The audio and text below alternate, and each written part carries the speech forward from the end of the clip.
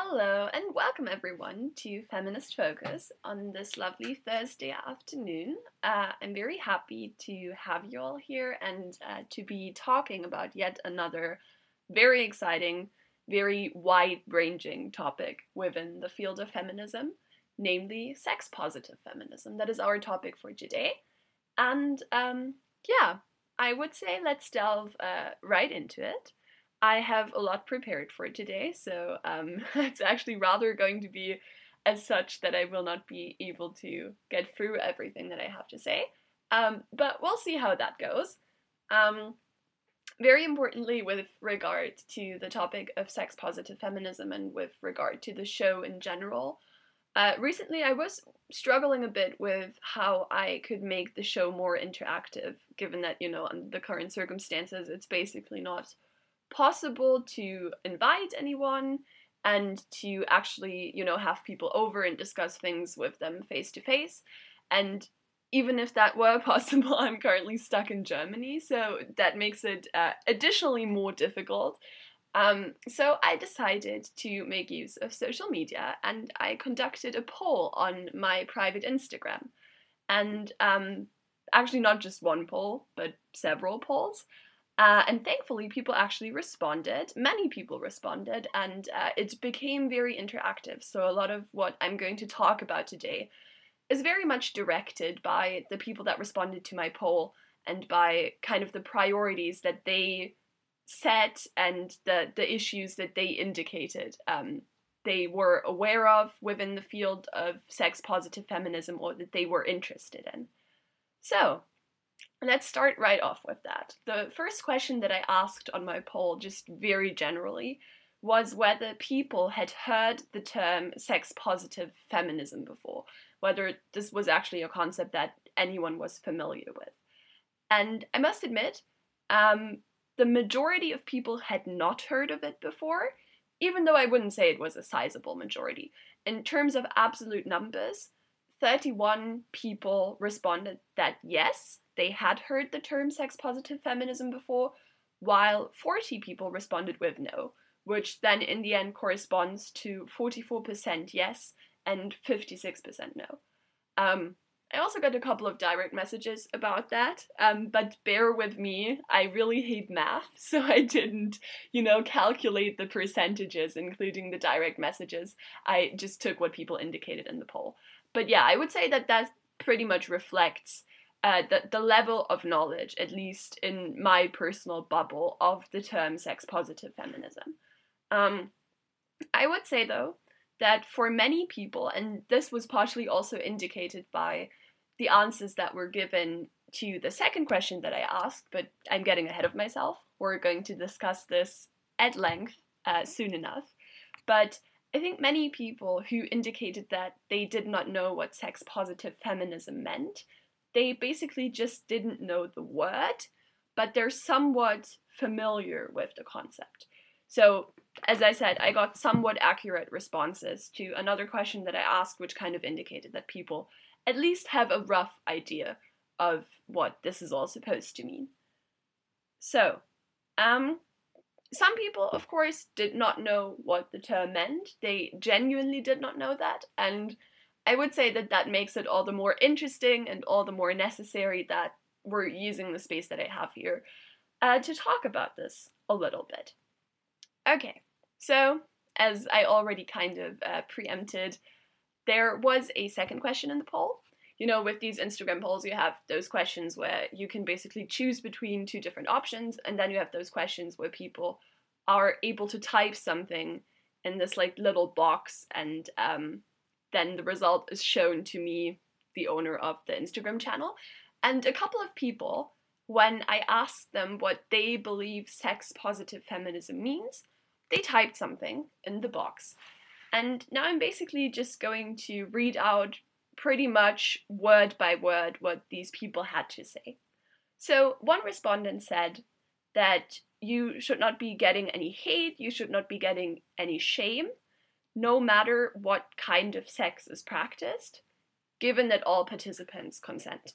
That was one of the interpretations of what sex positive feminism means. Someone else formulated, I would say, a kind of similar idea in a briefer manner.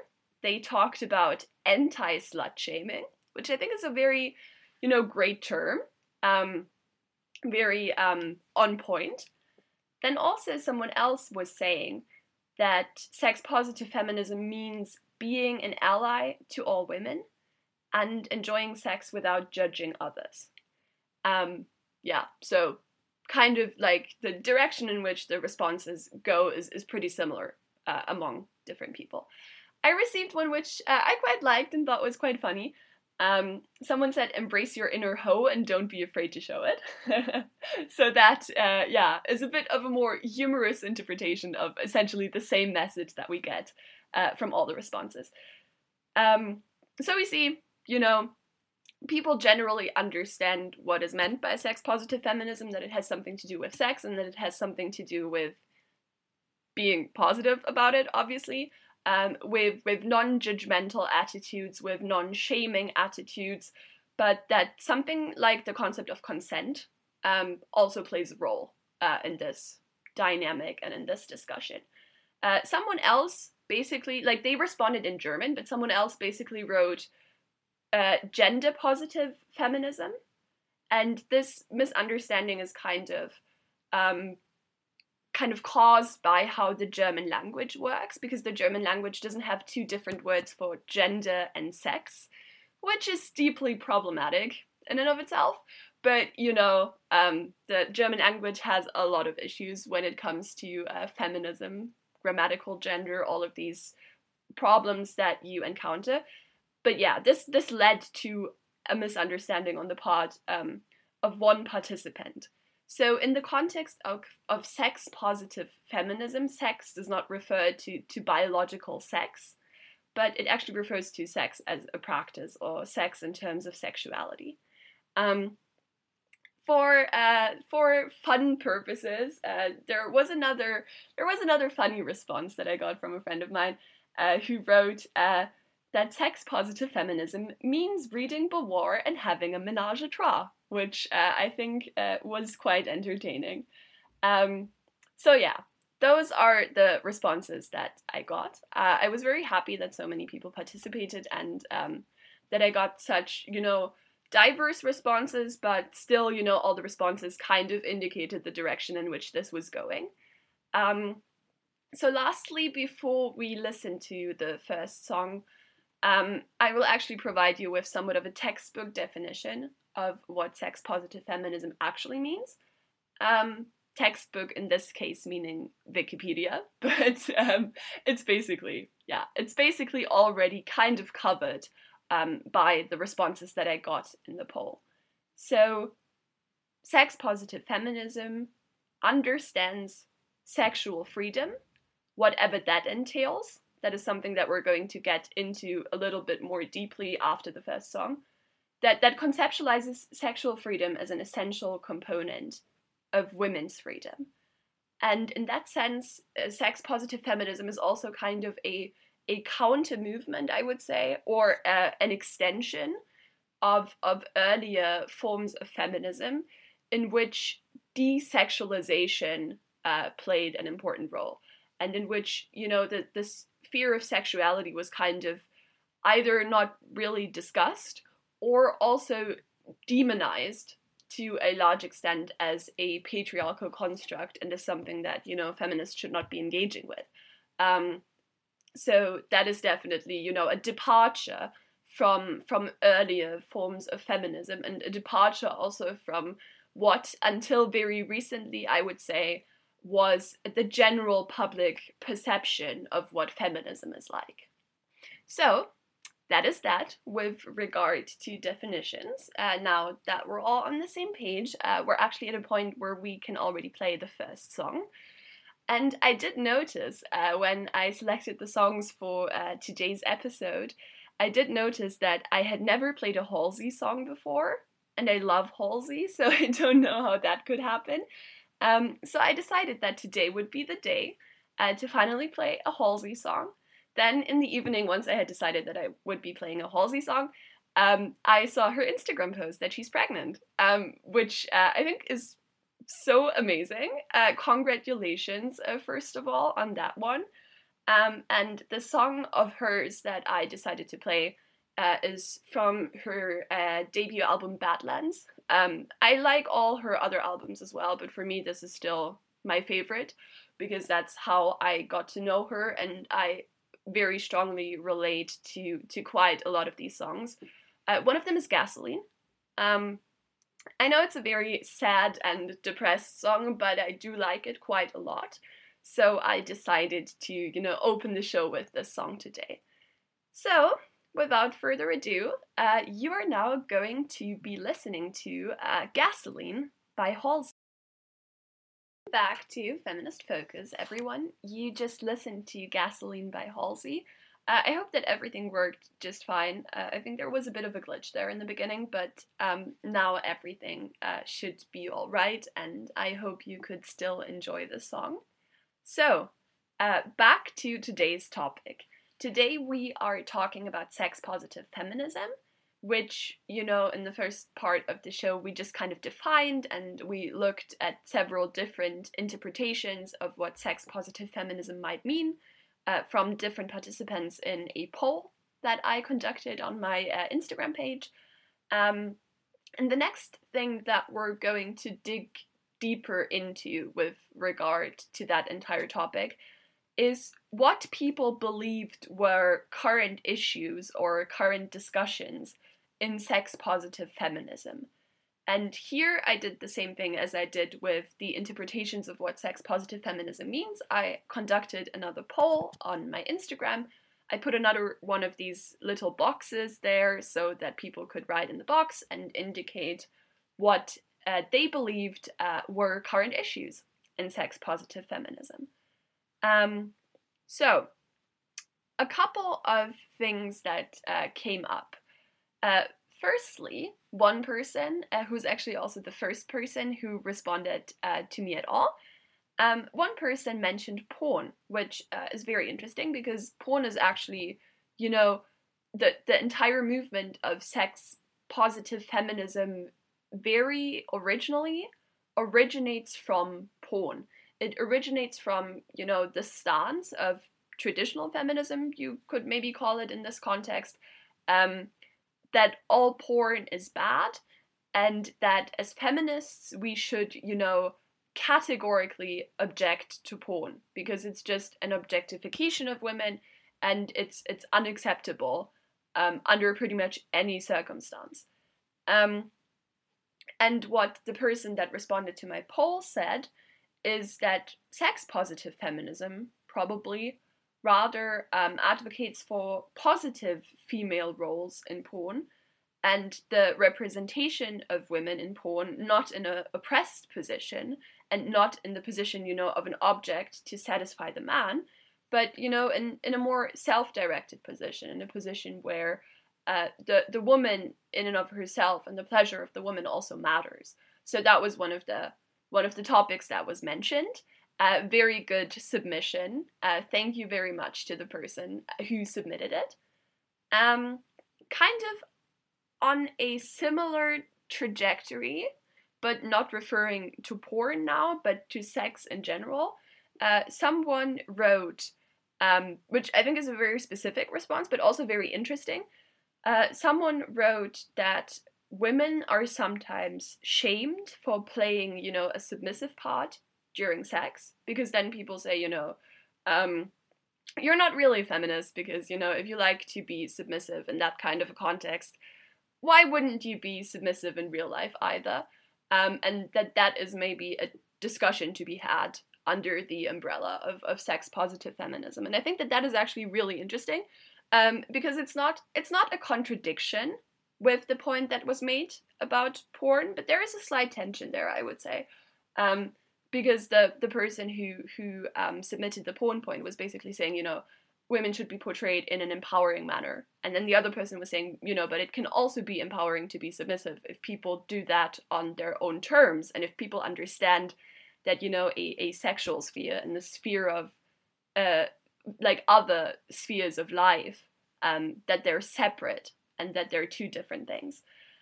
So yeah, that was, I think, also a very interesting point that was raised with regard to this discussion, and it links quite nicely to the definition and to a point that was made by one of the people who responded to the question of, what does sex positive feminism actually mean? Because one of these people said, hey, the main point is not to hate people and not to shame people for whatever they like. And I think that corresponds quite nicely to the discussion about submissiveness and assertiveness, and to just, let everyone live and have sex in the way in which they want. However, with a very important limitation. And that was also something that was mentioned by one of the respondents. One of the respondents talked about consent, and that consent, the entire discussion around consent and everything that has to do with it, is also part of sex positive feminism, to the extent that, that the point of consent is also very importantly to not hate on anyone and to not shame anyone, but to simultaneously, create a situation in which this is actually possible, because you are operating within a framework of people who are consenting to whatever is being done. As I mentioned repeatedly on Feminist Focus before, is that there is this lost episode of Feminist Focus, the first episode that I ever recorded, which was about consent, and the recording didn't work for some reason, and I actually spoke into the void for an hour. So I will not delve into consent more deeply in this episode, because this episode is dedicated to sex positive feminism in general. But I definitely have the intention to re-record the consent episode, and it's probably going to be, the last episode of Feminist Focus that I'm going to be recording in this academic year. That's the one that's going to be about consent. So with regard to consent, I would say we leave it at that up until that point. Another point that was mentioned, which I think was also very interesting, because it's also a very current discussion, a very timely discussion, was a point about sending nudes, and about, again, if this happens without the consent of the participating parties, it is a form of sexual harassment. No matter, what gender the person has who is sending the nudes, even though I would say that it's pretty much, a men's issue, in the sense that the vast majority of, unsolicited nudes that are being sent around are dick pics. It is true. There are a lot of statistics about that. You can look it up if you don't believe me. But yeah, that was a point that was mentioned. And, not only with regard to when it's unsolicited and when it's definitely harassment and when it's also illegal, but also with regard to, when everybody consents to that. It's actually something that you can do, and that many people do, and that is very, that everybody is invited to do. Which I would say is also a very, sex positive position to have towards the topic of sending nudes. Another aspect, which is probably the last one that I'm going to discuss before the next break, that was mentioned, is also, I think, one of the most interesting ones, because it's an issue that I think not that many people are aware of, but at the same time it's extremely important and interesting, which is the orgasm gap, which essentially means, that people who have female genitalia, who have a female body, that they do not reach orgasm as often as people who have a male body. So this is something that is kind of under-researched, I would say. I mean, it's rather well researched from like the biological perspective. I would say it's under-researched from the social perspective, and from, how this comes about, what kind of implications it has, and so on and so forth.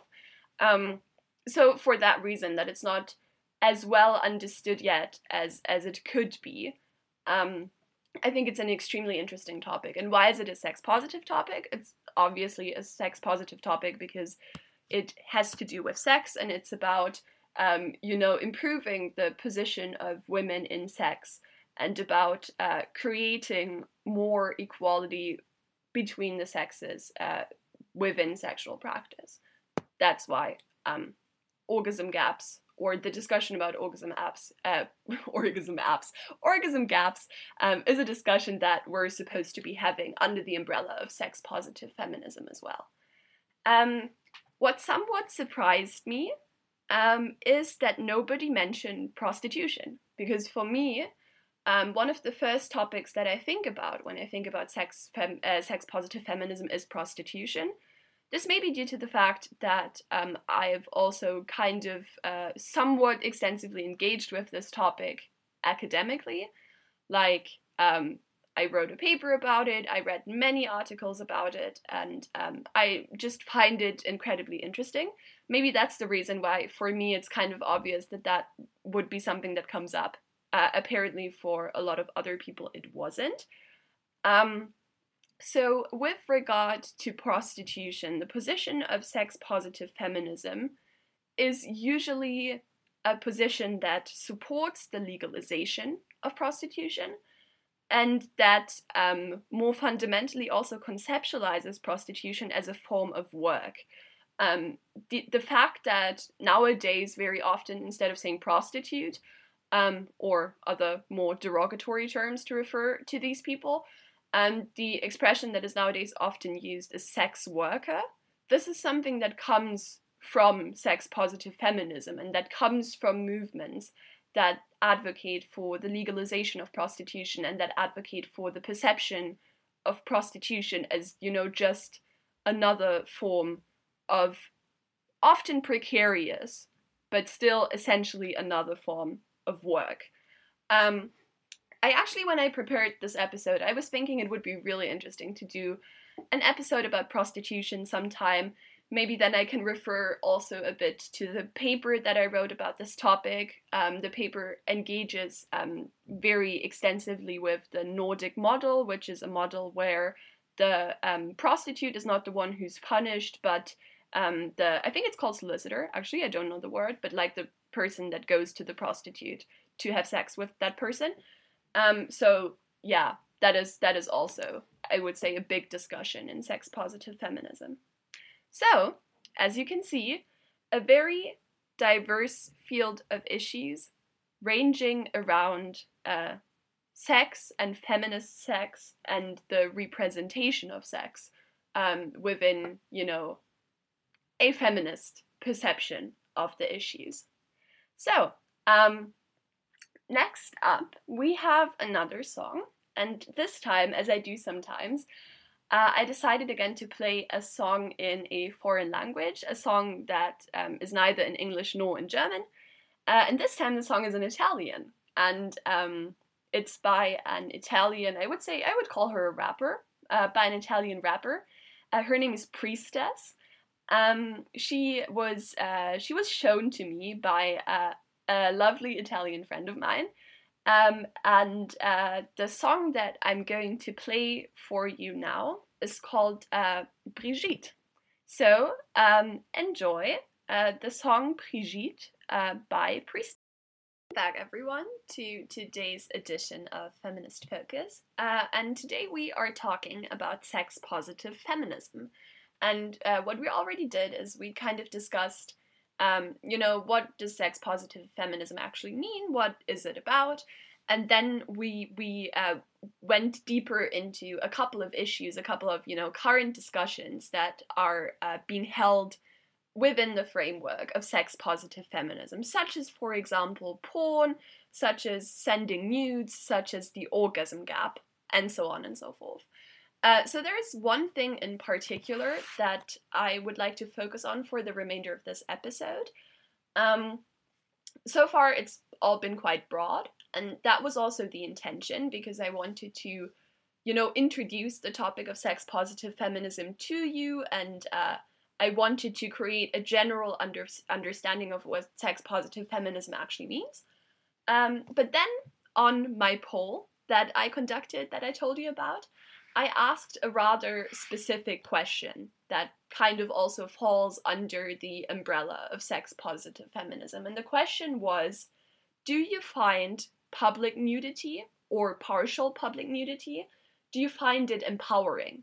For example, situations like someone laying on the beach, or also partial public nudity on social media, which I would say has become a big issue nowadays, and also a big discussion with regard to the recent change of guidelines on Instagram, where even a slight bit of nudity is already considered offensive and is already marked as sensitive content that should not be shown on Instagram.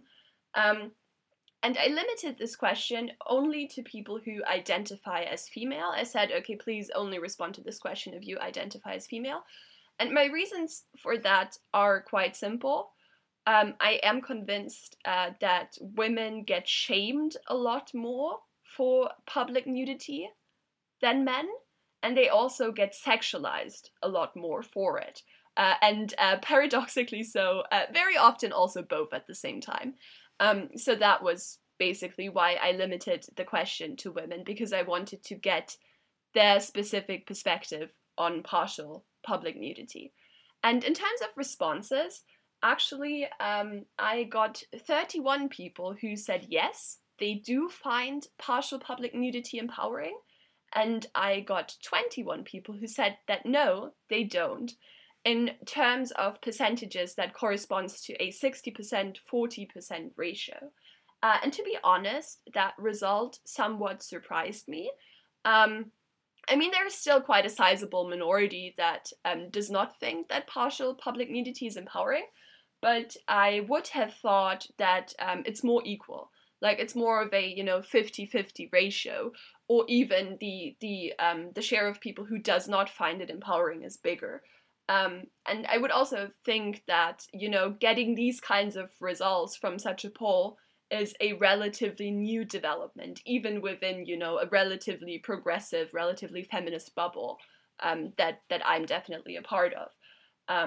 So I would say it's surprising, but it's positively surprising. I'm very happy about this development, and I think this is very positive overall. But I would still, within the context of this debate, I would still like to give some space to certain counter arguments that go against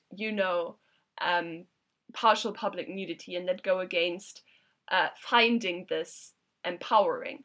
And very importantly, I would say that this is, of course, a personal matter.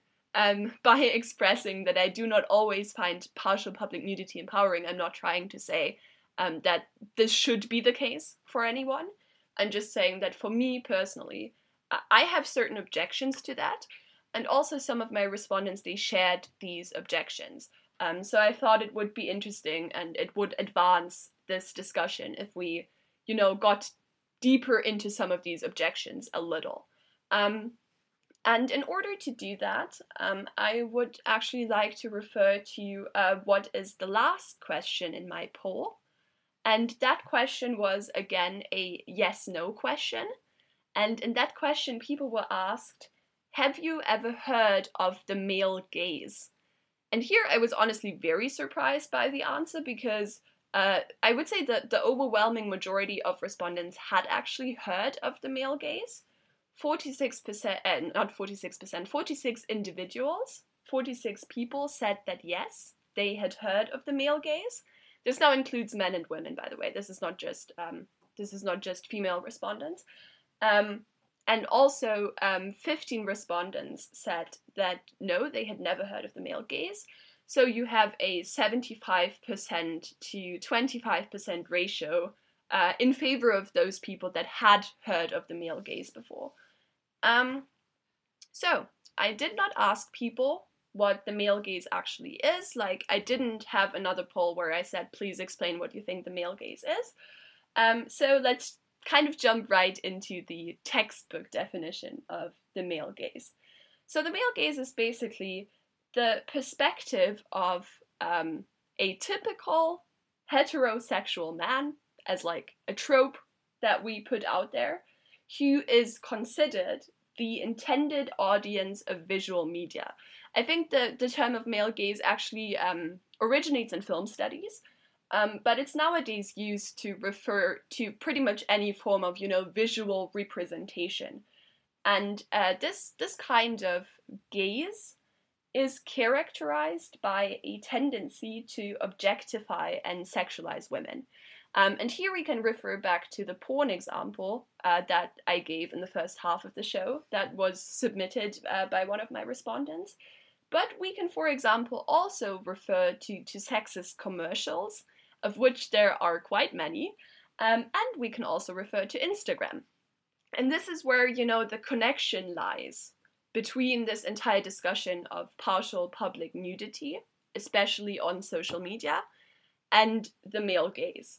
Because this is, I would say, one of my main objections that I have towards partial public nudity and towards finding this empowering, personally, is that, we often, may it be consciously, may it be subconsciously, as women, we often serve the male gaze in the way in which we choose to present ourselves visually.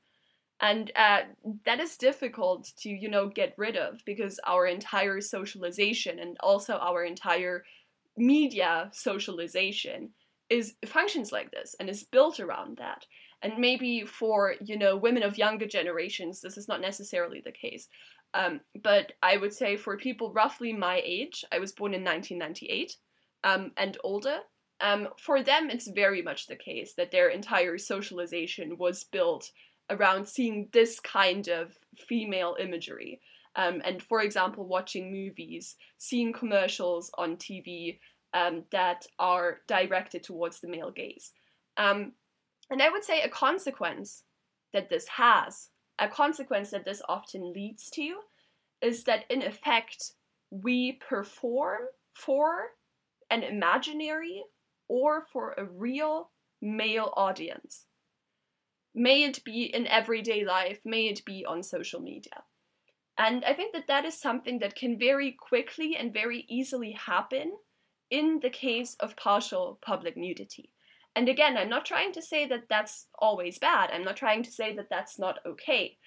If sex-positive feminism emphasizes anything, then it is choice. And if I like the thought, for example, that guys find my pictures hot, and if I intentionally, present myself in that way, then there is nothing wrong with that. I just do believe, or I find it important to question whether if one does this, also subconsciously, often subconsciously, whether this is truly empowering. Because you're still stuck within a structure that kind of tells you how to present yourself, how to behave. And actually, some of my respondents, they shared this view, or at least I do believe from the responses that they gave, they somewhat indicated that they share this view. One of my respondents, for example, said sometimes in the poll, because they could not decide between yes and no. Someone else actually said yes and no. And that person very friendlily volunteered to actually elaborate on that response.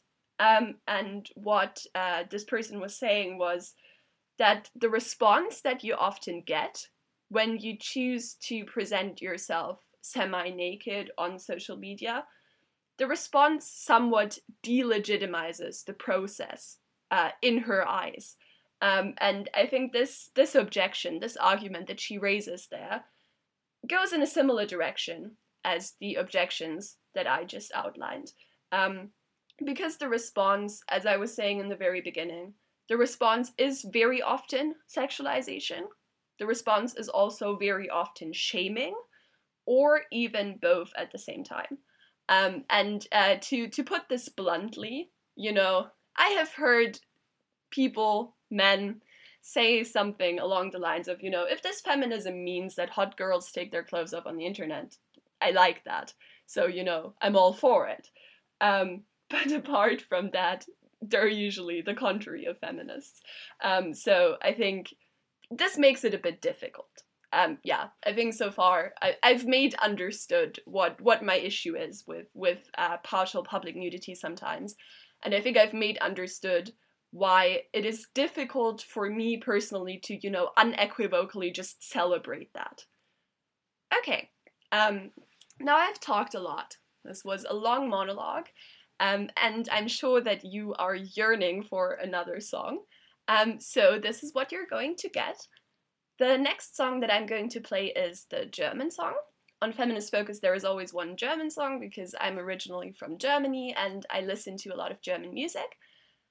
So the German song that I'm going to play today is by an artist by the name of Mia Morgan. She's a newcomer, I would say indie pop, something along those lines, singer from Germany. And the song that I'm going to play for you now is called Es geht dir gut, which means you're well, you're doing fine. So yeah, without further ado, here comes Mia Morgan, Es geht dir gut. Welcome back to Feminist Focus, everyone. One last time today on today's episode about sex-positive feminism. And I just talked about the issue of partial public nudity, especially on social media, as part of a more general discussion about sex-positive feminism. I included some thoughts about the male gaze and how that might impact partial public nudity, and how that might lead to, you know, partial public nudity not being as empowering as we would maybe like it to be. I got a little lengthy there, I'm sorry about that, but I think it was important to, you know, properly explain this, because I don't want to be misunderstood when it comes to this point. And my getting lengthy kind of leads to the fact that we now don't have that much time left, but I think we do have enough time left to briefly touch on two ways in which we can maybe resolve the tension that is created between wanting to be sex positive, between embracing partial public nudity, and, you know, at the same time subjecting oneself to the male gaze. And one of the ways in which this tension could potentially be resolved is the so-called female gaze.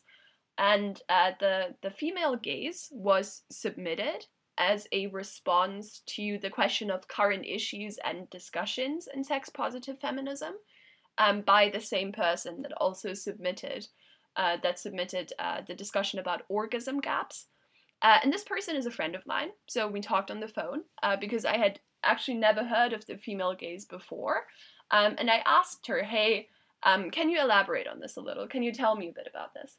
And basically, what she said, and what I also found out when I did my own research about this, is that female gaze essentially means, you know, the contrary of the male gaze. You present yourself in a way in which you as a woman, you yourself, want to be seen. You present for a female audience or a diverse audience that is just more than heterosexual men. And also, very importantly, what my friend told me on the phone is that the discussion that is currently going on is whether, you know, is a female gaze actually possible in the kind of world that we live in nowadays, that is so patriarchal and so dominated by the male gaze?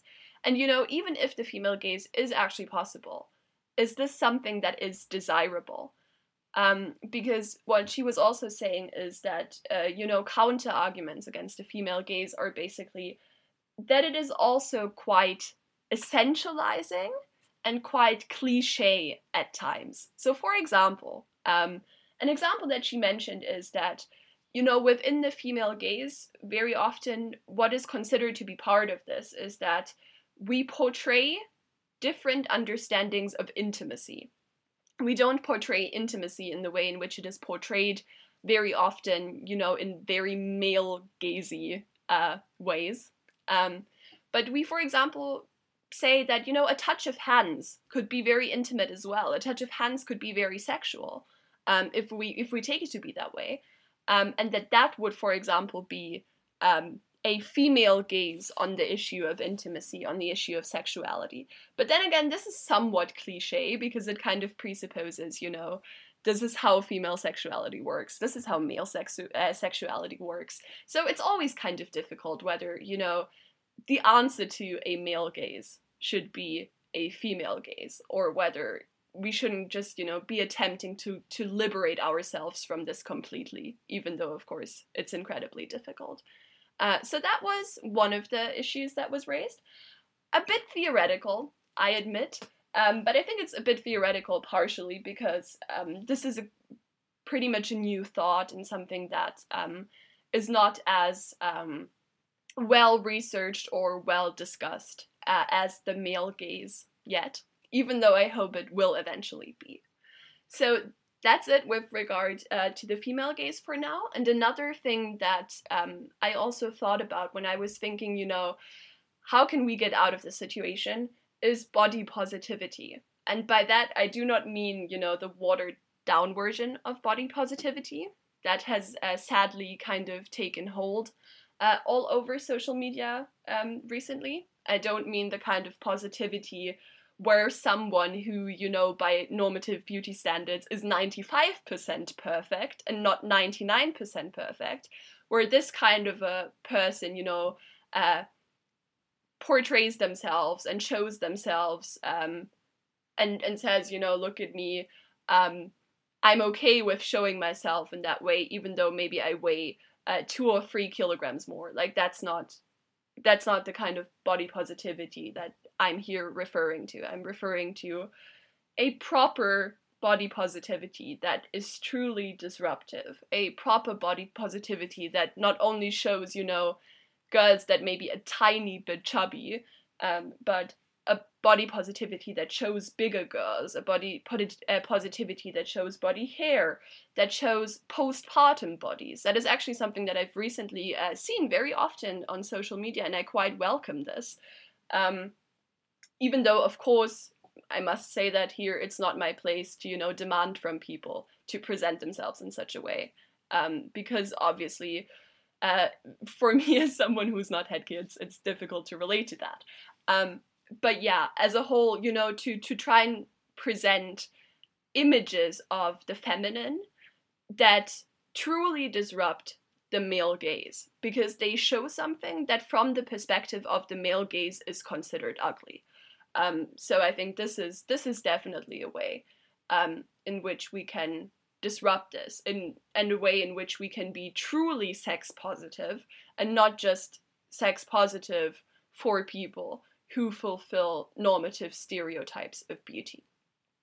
So I guess those are nice last words. We're already kind of running over time, but that's fine because the last thing that is going to happen is going to be the song anyways. So the last song that I'm going to be playing today is by Paramore. You remember that band that was very famous during my teenage years. The band with a female lead singer. And the song of theirs that I'm going to play is also one of their older songs, I think. It's called Fences. And with that, thank you so much for listening. I hope you have a great day and a great weekend. And hear you in 2 weeks. Here comes Fences by Paramore.